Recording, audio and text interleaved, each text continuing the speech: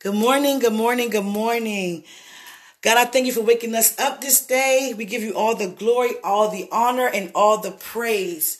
I don't go on the weekends, but I found myself re-listening to what I released on Friday, and I said, oh boy. I started out by saying, God is my mouthpiece. And for those who know me know it meant to be the other way around. But I still have to delete that segment because I gotta be mindful of what I release out there in the atmosphere. For those who don't know me, might be like, hold up, wait, she thinks no, it's not like that. Not at all.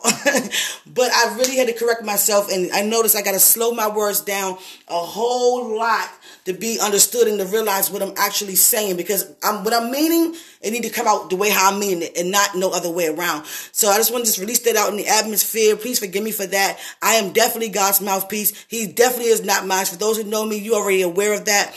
But I just want to let you guys know that everything will work out for your favor today. Just begin to just thank God for everything He's doing in and through our lives. He is so ready, so open, so willing to just release everything He has for you. So today, just begin to continue to rejoice in God and be glad in it. And know that everything going to work out for your favor. I love you so much, and you will hear from me tomorrow.